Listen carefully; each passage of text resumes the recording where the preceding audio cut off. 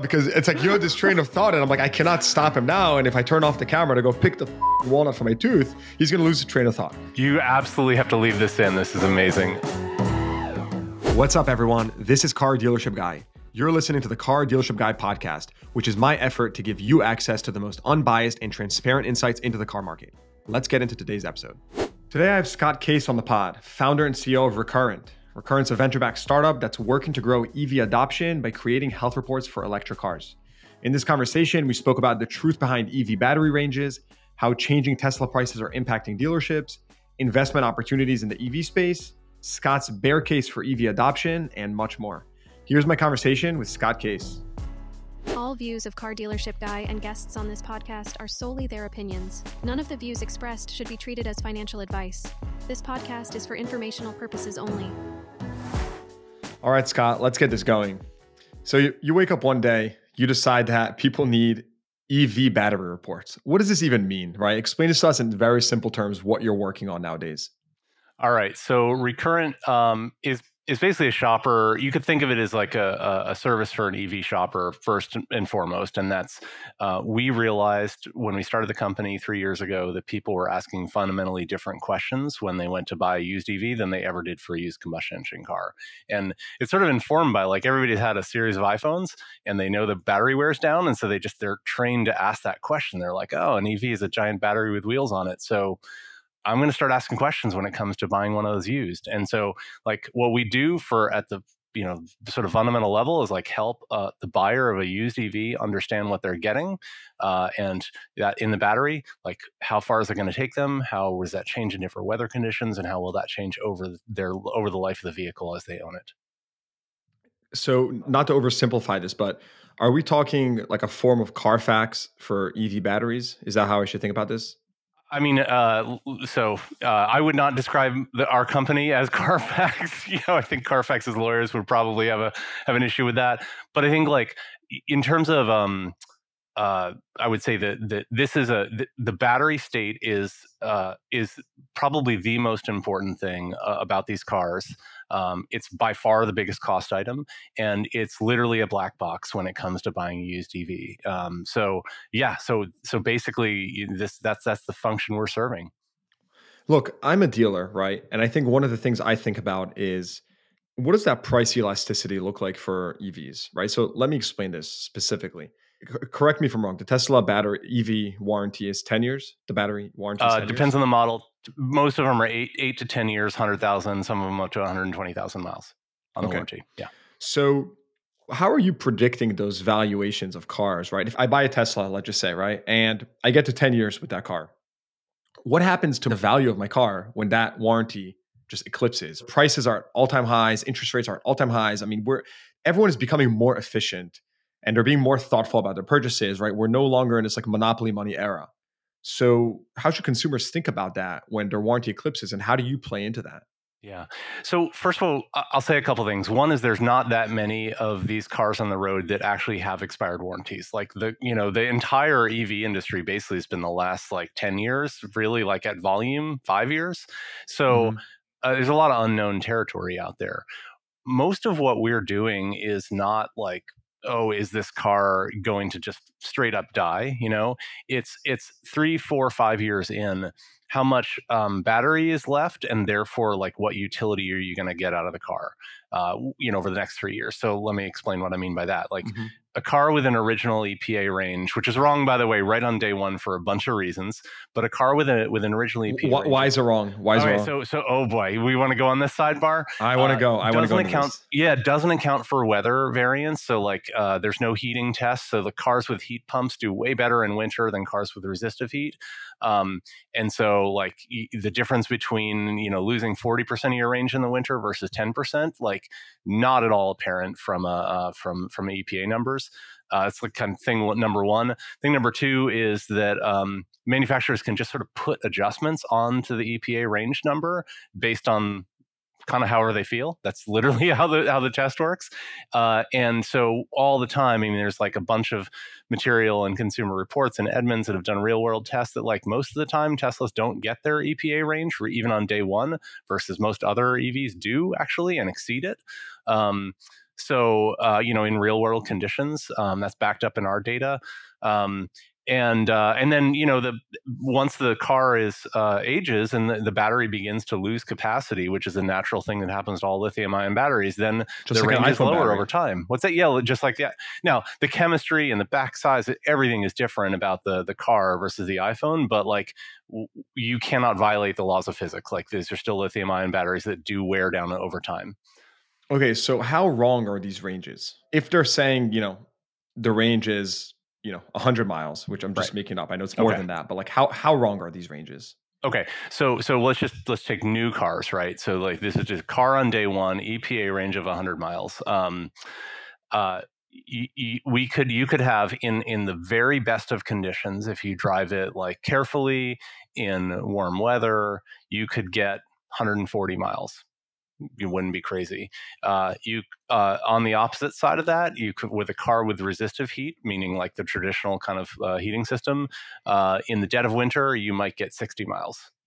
So as your Wow. max range, like that's a big difference just based on weather, and the EPA test does not take that into account. Okay, so let's take the opposite side of this. Let's just talk about ICE, right? And a regular gas car. Like that range can't be perfect either. How wrong is the range or is the publicized range on a just internal combustion vehicle? Do you have any idea? Yes, so that's an interesting question. So there are, as you know, like when you use the AC or when it's probably less noticeable in the winter when you use the heat in a combustion engine car. Its efficiency is reduced somewhat. I think it's particularly noticeable with AC in the summer. Uh, the I guess the problem, but also kind of it's a lemonade out of lemon situation is. Internal combustion engine vehicles are so inefficient with their ability to turn energy into forward motion. They just create a lot of waste heat. And so over the decades, engineers have figured out how to turn that waste heat into essentially almost free heat for the cabin. Contrast that with electric. That's why it dries your skin when you turn on the heat in the car. Yeah, I guess that's right. Yeah. Now contrast that with electric vehicles that are something like, I think it's like the number is 96% of energy from a battery is translated into forward propulsion. So they're very, very efficient. There's almost no waste heat. And so when you turn the heat on, you have to just straight up pull extra energy from the battery, right? So it's a great thing that they're so efficient, but it's sort of the downside to it is that with traditional like resistive heat systems where it's just like you have to heat some coils, and blow air through it, it takes a lot of extra energy. Now, some of the more modern EVs, every Tesla Model Y, pretty much every Hyundai at this point, I think the new Tesla Model 3s have a different technology in there called a heat pump, which is like, it's not like brand new technology. I'm in a hotel room right now and there's a heat pump in the, up in the ceiling. They are much more efficient in essentially translating energy into hot and cold air. And so cars with a heat pump in them lose like on average 10 to 15% of range in winter. They're just that more efficient. And so like, honestly, I'm an EV guy, right? I'm like fanboy, the whole deal. And I would say to my friends who live in live in places where it's so super cold in the winter, like, unless you're only using a car to drive around the city, like I wouldn't buy an EV that didn't have a heat pump in it. I mean, I respect your intellectual honesty. I would say, so on that note, I mean, I have so many questions. But first things first, if that's your belief, right? What percentage market share do EVs hold by 2030 or say 2035? All right. So I heard Steve Greenfield on your podcast last week, and here's what I'll say about Steve. Great, incredibly knowledgeable.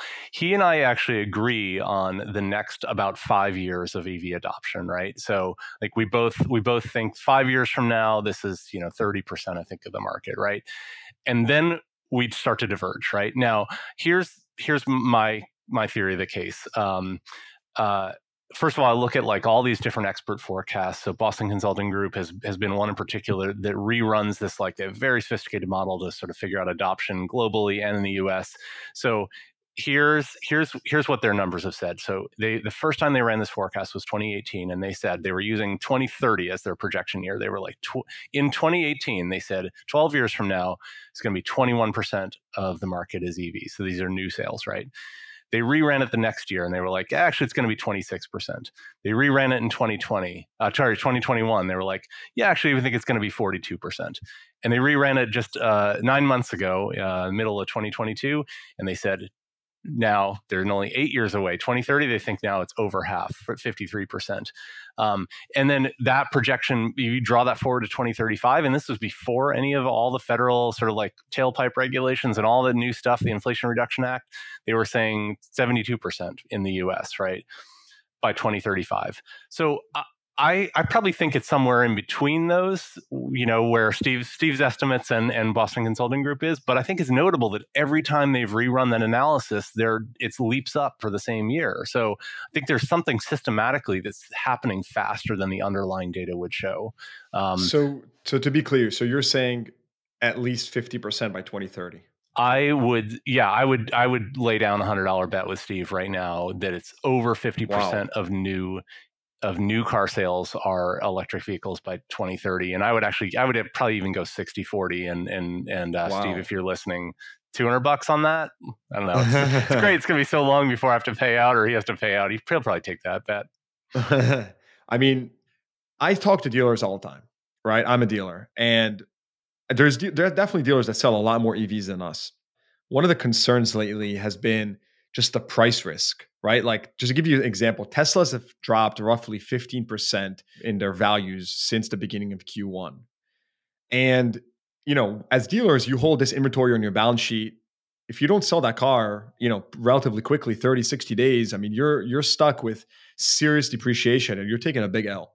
And so how do you, at Recurrent, right? You're clearly working on battery transparency and, directly impacts the value. How can you fix that? How can you help, ease dealers and, ease the apprehension of buying an EV now that, in a way, there's this new risk added to the market? It's no longer just, hey, I'm going to buy an EV and hopefully it's great and I'll sell it and, it's nice and dandy. It's going to follow a normal depreciation schedule. Now, as a dealer, there's another risk added into my calculus, which is, well, what happens if the OEMs change the prices? It's not only Tesla, right? Ford changed some prices of its new cars, new EVs. So how do you get around that? And how does Recurrent help mitigate that apprehension? Yeah. So listen, we are a bunch of company full of battery nerds, right? So we're not, I can't tweet at Elon and tell him to stop changing prices, so it's not like there is some of this is out of our control.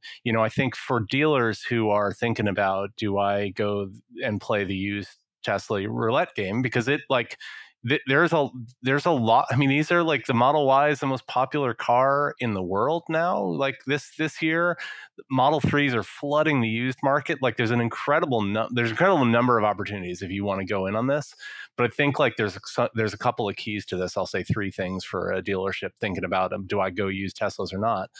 One is, I think you're going to find you're probably not going to want to carry a lot of inventory, and you're going to want to figure out know when to sort of downsize and know when to upshift and sort of get I think watch the tea leaves of what the price changes are likely to do. To some extent, I think that's going to get muted as there are just more numbers out there. Do you think that's practical? I mean, I'm a dealer. I want to sell cars. I don't want to follow the macro like Car Dealership Guy.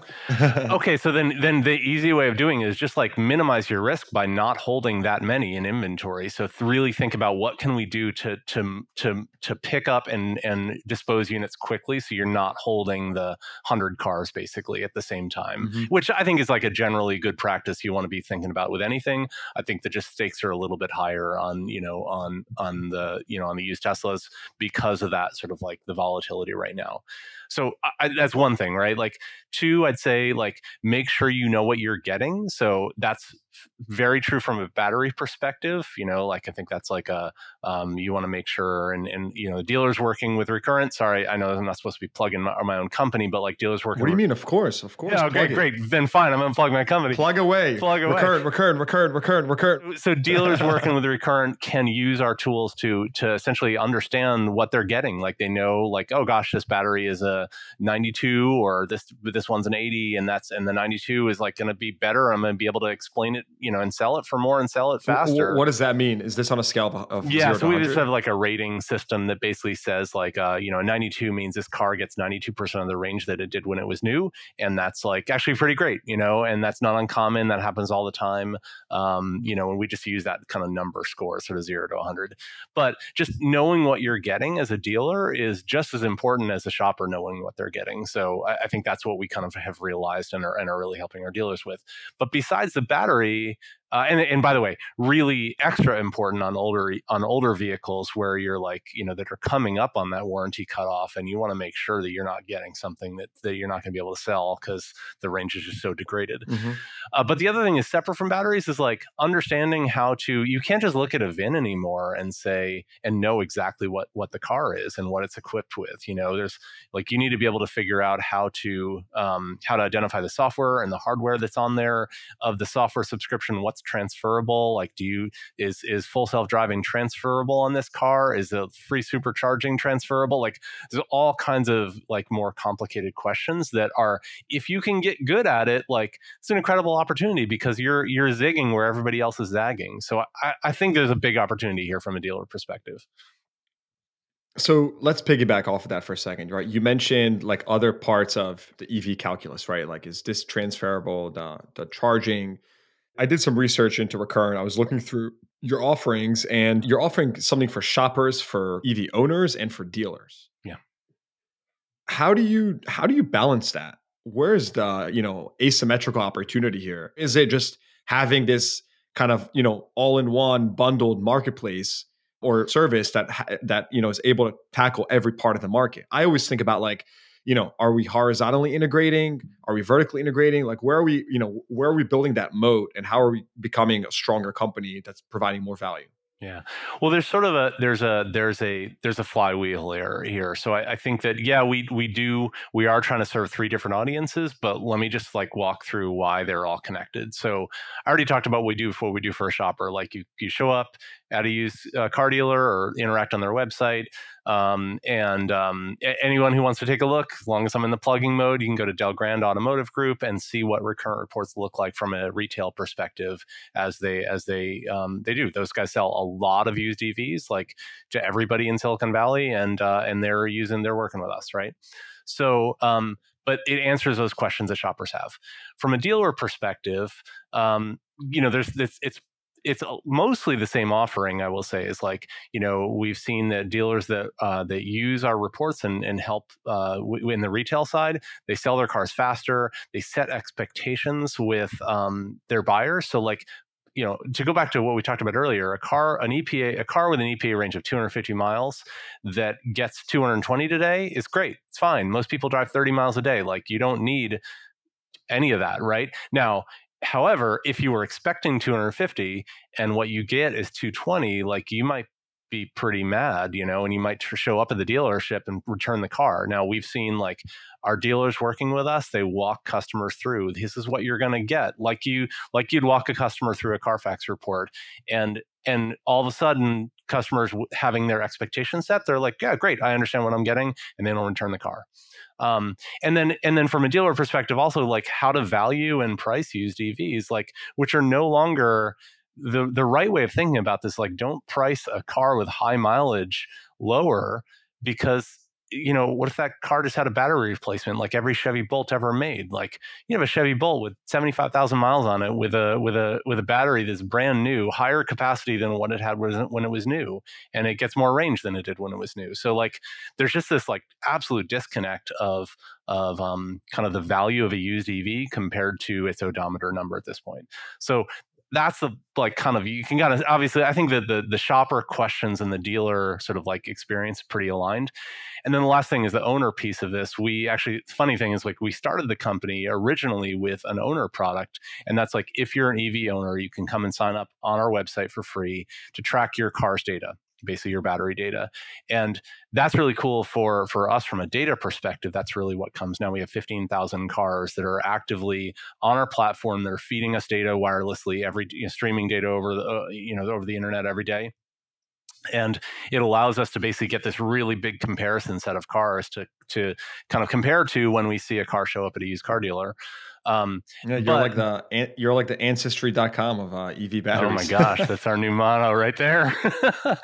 But but the other thing is that when it turns out from an owner perspective, like when we've been tracking the data all the way along, when they go to sell their car, like we have kind of like their car's permanent record. And so when they choose like, hey, I want to sell it, they can share their recurrent reports, and they're selling their car for hundreds of thousands of dollars more because there's no uncertainty about the battery. Mm-hmm. So it all kind of feeds together, I think. And actually, what we're doing now with some of our dealers is we're actually doing doing a connection thing where just from a dealer perspective, it looks like a for sale by owner lead gen business, mm-hmm. where it's just like, hey, when we have people in our fleet who have been taking really good care of their batteries and we've got all the data, and they're like, yeah, I'm ready to sell, we're doing kind of like matchmaking. And it looks like it's just a new source for dealers to acquire great inventory.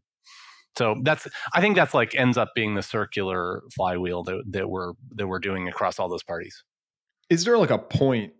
Where is the point with the most meaningful drop in valuation from like a battery score, right? Like, is it like 65? Like at that point, I would just not buy a car below that. Like there's a highly likely you're gonna have to replace the battery. Right. As a dealer, frankly, and a consumer, like I would be curious to know, like at what point should I not touch that car? Obviously, there's a price to everything, but I don't want to go and start replacing batteries. I don't want to do that. Yeah. Yeah. So, I mean, what I'll say is that most EVs that we see and we score and like everything, all the used EVs running through ADESA from an auction perspective are getting recurrent scores on them. So like we're seeing a lot of stuff that's pretty varied. Most of what we're seeing is in the 90s, a little bit in the 80s, like all of that's fine, I would say. What I would, as a dealer and as a shopper, I would say like, really a car that's a couple of years old, like there's not too much of a difference that's going to happen there. As you get into 3, 4, 5, 6-year-old car, like there's just more variance, right? And so you could have two cars, EPA of 260, and now one of them is 180 and one of them is 210. Like they're both fine. You're not going to have to do a battery replacement, on those, but like you should pay more for the 210 because you're going to get more utility out of it, and that's, I think, what we're seeing. And not to put words in your mouth, these are totally my words, but it just sounds like you already came up with the ancestry.com thing. So I'm like that. No, yeah. I was going to say, like, it just feels to me like the EPA ratings are a scam. It's like, and I'm not even blaming the EPA. It's just like, it's like, how can you really have any confidence in that? I mean, I think that no, they're not a scam. They run a standardized protocol, and they are following that protocol. I just don't think that protocol is particularly. It just doesn't match up with the real world ratings. In the same way that like miles per gallon, it differs in different sort of conditions. I think that's like. The EPA probably didn't start out that way. I actually don't really know, like the highway number and the city street number. I think that I think that it would be helpful to have EPA winter versus EPA summer. I think from a range perspective, I think that'd be really interesting because I think it would honestly cause more people to more automakers to sort of like think about. Gosh, what's their winter range, loss, which we actually did a whole, that was like, you asked about the research that we've been doing. So one of the other things we do with all the data that's streaming off of these cars is we pull together aggregate research pieces and publish them. And so like in December, we did a thing essentially like model by model, what's the range loss for all these different EVs in the dead of winter, which, like no one else is publishing that data, but we're sitting there looking at it and we're like, well, yeah, I'm going to call a ball and a strike when one car loses 40% in the winter and another car, because it has resistive heat, and another car only loses 10%. Like that's valuable information that's not just relevant to a used shopper, it's relevant to a new EV shopper. You have this very intimate insight into this segment. It's very clear that what you're working on now is extremely necessary and the market needs it. So where are the picks and shovels now within the space? And from your insights, you're so close to this, right? Where are the opportunities? Let me throw two ideas out here. One is one for dealers, I think. It's not an investor question, but it's an opportunity from the dealer perspective that I don't think people are thinking about yet. And the second one I'll do is sort of like, I think there's another company that probably needs to exist. And I don't know that we do it. We got a lot going on, right? So investors, entrepreneurs, like go for the second idea that I'm going to say. From a dealer perspective, I'm going to talk about tax credits for a minute. And I know dealers are not so excited about this, but bear with me for a second. Every single story I've ever read about the EV tax credit is all about the new side, right? Like where's the battery made? Like what's qualifying for the full 7,500? All these questions, right? As a part of the last year's Inflation Reduction Act, they put in the first time ever the federal government has stuck a tax credit on used cars, right? Now, basics are like it's $4,000 tax credit on a car up to sort of like a certain purchase price, and there's income limits. There's no battery sourcing requirements. Doesn't matter. The only thing is like it's only like a car can't be transferred, more than once and get the thing again. So, but the really key piece of that from a dealer perspective, which I think actually has an opportunity to just transform and grow the dealership sort of share of the used car sales, is every car that gets one of these credits has to be sold by a dealer. It doesn't apply to private party sales. And so like that's half the market all of a sudden, that like the dealership industry has a chance to pick up like a whole bunch more cars. All of a sudden there's a $4,000 sort of like a cost advantage that a dealer has basically. So I think that's like that if dealers can sort of like kind of get past all the price volatility and the stuff like that, like this is a 10-year long program that could double the size of the used car market for them. Like that's a big deal. So you're basically saying that dealers have a cost advantage when it comes to selling used EVs because they qualify for a credit that a private party sale does not. It's the buyer from the dealership can get that $4,000 tax credit, and a buyer from a private party sale cannot get that. Yes. So Wow. So it translates to, and right now in 2023, it's a tax, form that the buyer has to fill out. Starting January 2024, I don't know the mechanism, but it's a cash in the hood sort of like point of sale rebate, basically, that like income qualified buyer, which actually is pretty generous. Like you can make up to $150,000 married filing jointly and still take this tax credit. Like and the dealer will be able to just like discount the price by $4,000 and then get get a check from the government for that $4,000. Like now we got to figure out how exactly that works, but like that all of a sudden makes it such that the whole dealer economics like could work and have an advantage over a private party sale. So again, being unbiased here, right? Like why only dealers, right? Like why can't you get this credit as a private party sale? So I think what the government did was they like, you imagine like if I'm your, I'm like, hey cousin, I'll sell you my car this year. You sell it back to me next year. We both get $4,000 tax credits. Like I think that the government was like, we need sort of a business entity involved in this in order to make sure it's not like there's not just rampant fraud. So I suspect that's why that happened. It's crazy because I'm thinking here. It sounds like there's some opportunity here as well, like almost like some officially licensed dealer as a middleman that facilitates these transactions for consumers, not in for the purpose of cheating the system, rather creating a platform specifically for people that want to sell private party legitimately. Right, you have some verifications in place, but you want to still get that credit. Yeah. And so it just sounds to me like there's some opportunity there. All right. So you're right. So there maybe there's, you're thinking about, you took it to the second question of where's the investment, where's the startup opportunity? Like maybe I think there is something there. The other thing though, is like the research has generally shown that because EVs are still pretty new and the tech is brand new, that people are still more likely to want to buy from a dealer because they sort of feel like I have more recourse than like meeting some guy in the Walmart parking lot and, writing a cashier's check or whatever.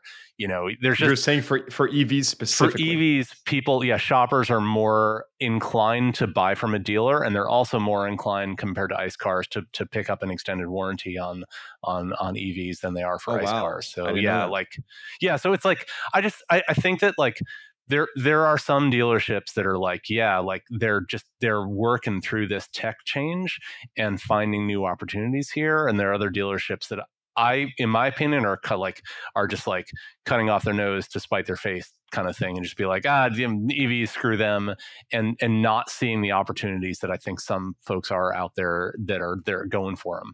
So that's what I would say. Fascinating. Here's another thing that comes to mind when I think about your company. I'm thinking about like a healthcare company, like a insurance company, and if I create something or a way, right? If you prove that doing XYZ lowers fatalities, or obviously not smoking, you have less deaths or less sicknesses, blah blah blah. And so the healthcare company is incentivized to for you not to smoke and whatnot. It saves them money. So I'm trying to think, like, is there a way for you to do some play like that, right? You're clearly providing value to dealers and others in helping them mitigate losses. And so I'll leave it at that and let you respond. Coming into this industry, I did not appreciate how many different players would be, needed to sort of transform their businesses based on, the physical change in cars. And so I thought, well, there's dealerships, there's shoppers, that's it, right? I didn't come from the auto sort of industry. I came from climate tech, right? And so this is like the past 3 years have just been a very rapid learning experience. And I've tried to surround myself with a lot of people that have been in the auto industry for a long time. Learning the applicability of on the wholesale side, on the fleet side, we've got folks we're engaging with on both those fronts. We've now had a bunch of conversations with insurance companies that want to do what you're doing, is like kind of price discriminate on risk and the value of the asset, which I think like right now the battery state is a really important piece of that. Extended warranty companies, financing companies, there's just like so many different players. And JM&A actually is an investor of ours. So like, there's like, look at that. Yeah. So there's like, I didn't know that. there's a lot of that happening right now. So you're way ahead of me. I don't think that there are any, there may be one nascent extended warranty offering for EVs that actually covers the battery. And there's all kinds of restrictions on that, but like it's very, very early and no one feels like they have the data yet for that. And I think that is absolutely an opportunity for us moving forward. As a dealer, how does my workflow change over the next couple of years when it comes to buying EVs? Or is something like Recurrent plugged in natively to my workflow, to my systems, whether it be auction or, buying from wherever, right? Does it just get plugged in just like there's a condition report on a car, right? Then there's like a EV report. Is that what the future looks like? I think that, and I'm gonna say one more thing. Like, okay, is Manheim capable of creating that type of experience built in natively to the point where it really de-risks the buying experience for dealers? What do you think? So I do think that this eventually does become one of the things you look at. You look at the auto check score. You look at the Carfax like record. The Experian history adjusted. Like was it in accidents or whatever.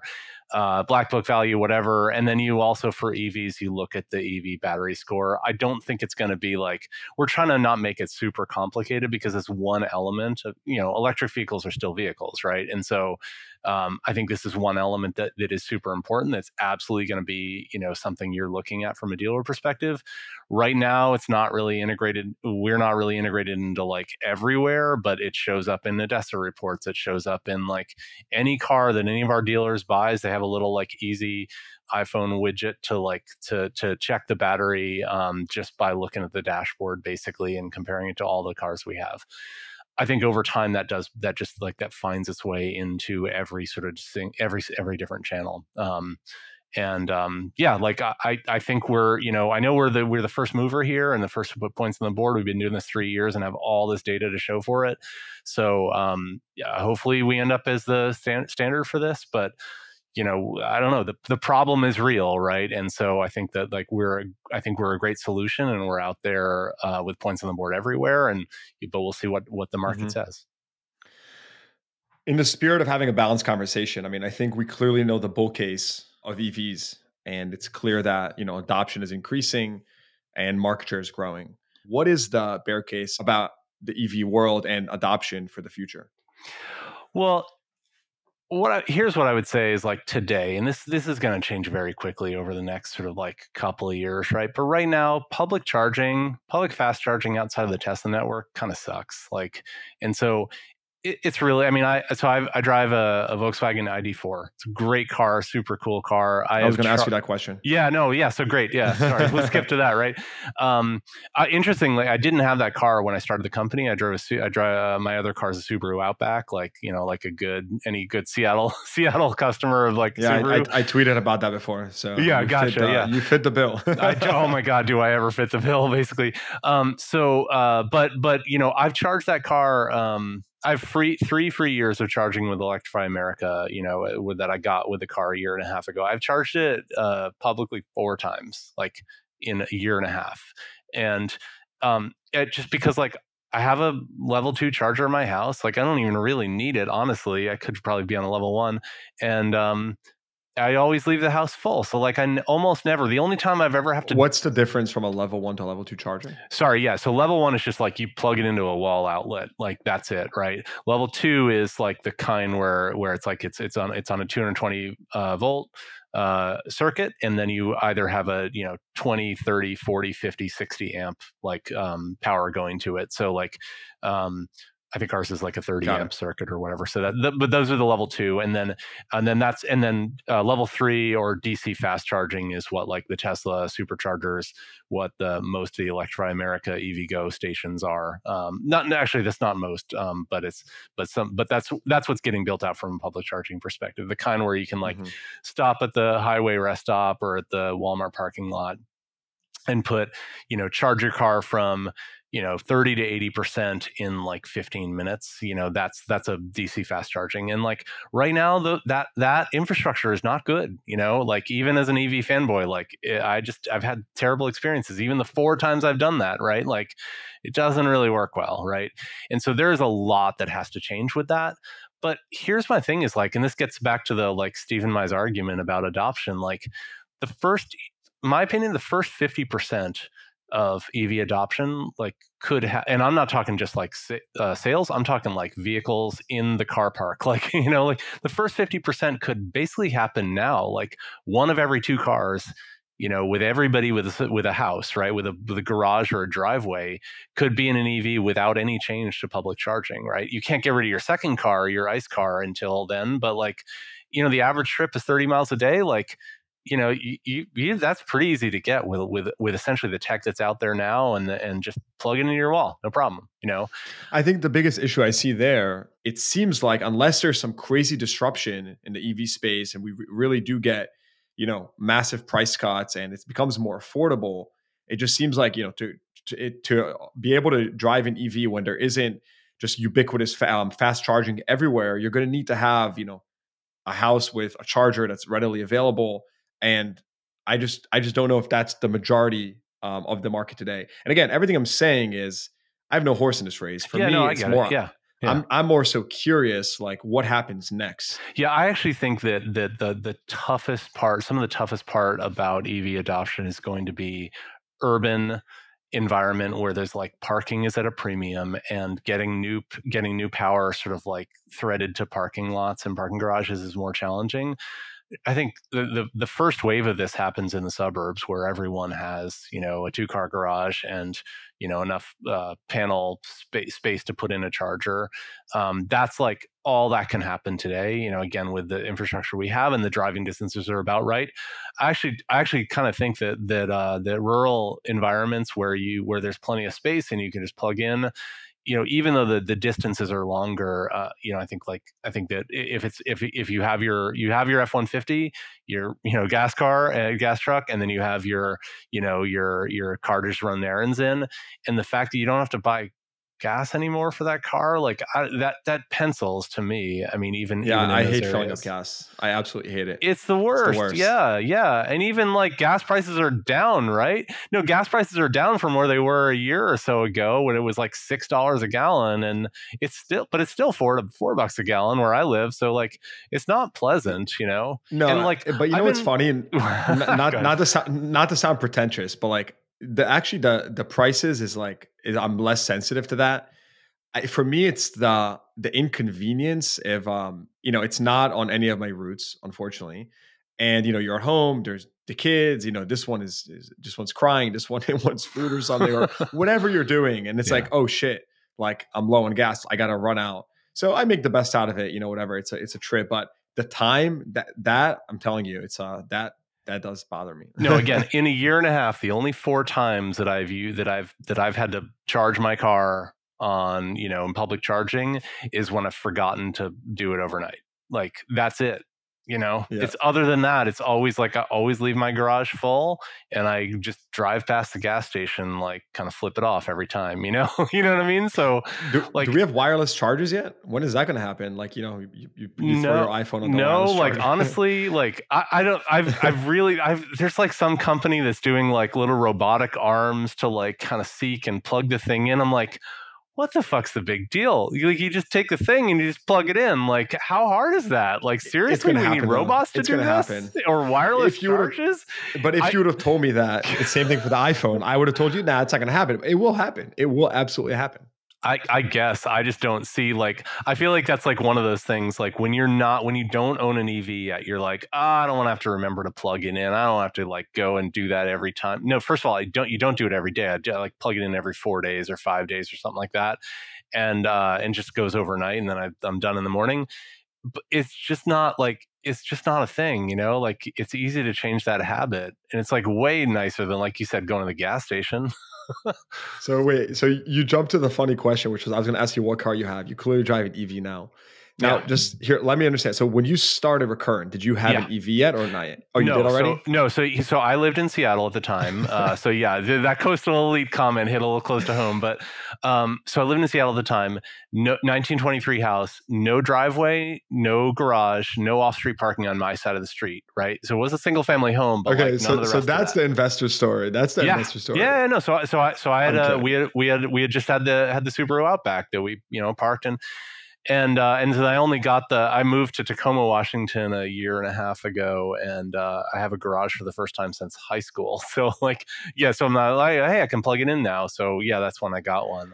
I love it. I'm over here thinking about like the cognitive dissonance of running a company like Recurrent and not driving an EV at the beginning, at least. But it probably was like a funny time period. But it was a funny story. It's like you think like, oh yeah, this is a used EV company. Like, oh, he must have had this experience of buying an used EV and had a bad experience. No, I didn't. Like, it's just like I just saw how people are asking different questions and the industry wasn't answering them. And I'm like, that's going to hold back the used market. Like, that can't, like, somebody's got to fix that. And I'm like, okay, sure, I can do this. You're absolutely right. I think that's one of the biggest apprehensions that dealers have. It's the battery. So I think you're on the right track, man. I absolutely love what you're working on.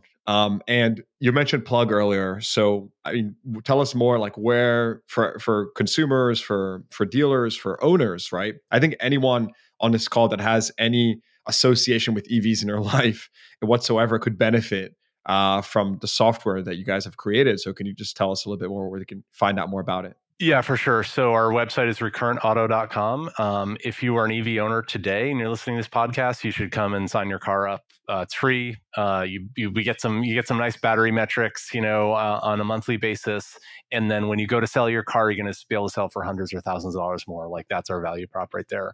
If you're a dealer, like, we can essentially help you both on the acquisition side, and on the retail side. And that's working really well. And we're really starting to scale that business. And then if you're a shopper, like, sorry dealers, but you should be asking your dealer like, hey, you shouldn't buy one of these without looking at the Recurrent report. You're gonna get those questions. A lot of leading dealers are working with us now. You can also see our stuff on Edmunds, so that's like the first third-party market listings aggregator marketplace to include It's that. huge. Yeah, so like every used EV. SRP and VDP on Edmunds now sort of like has recurrent range information. They actually have a really cool map visualization that shows how far you can go from your home to like one way and round trip. They've done a great job with it. So like, yeah, my friends were on like, yeah, where do I go to sort of like find used EV listings? Yeah, I would send them there because they're doing it really well. They're the first ones. This is all off the record. This is off the record, or Harley, you can keep this part on the record. I've had a walnut stuck in my tooth this entire episode. And I didn't want to stop Scott because he just had the groove going, the flow going. So that's what I've been dealing with this entire episode. This is amazing. This is like the most entertaining part of I would actually lead with this.